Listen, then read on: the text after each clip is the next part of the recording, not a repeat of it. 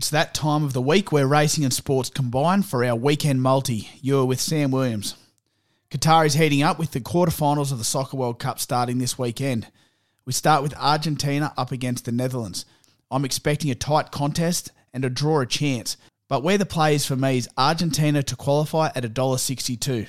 If it goes deep into extra time, it will be the South Americans to prevail. We stay in Qatar for our second leg. It's the English up against the French, two old foes set for another epic battle. There is very little that separates these two world-class teams, and it is coming down to the stage of the tournament where England will no doubt, in their own terms, bottle it. So keeping that in mind, it's the draw at the end of regulation time at $3.20. To finish off, it's the Inter-Dominion Finals night at Melton on Saturday. A massive night in harness racing and a very intriguing race where we will see the toughest stand up. The draws for the Emma Stewart Big Guns in Honolulu Bay and Act Now is going to ensure moves need to be made throughout the 2700.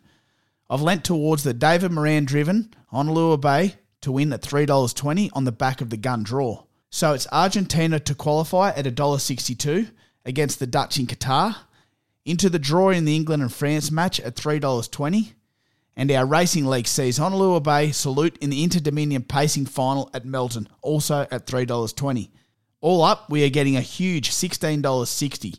So good luck, punters, and I'll see you next week for the midweek multi.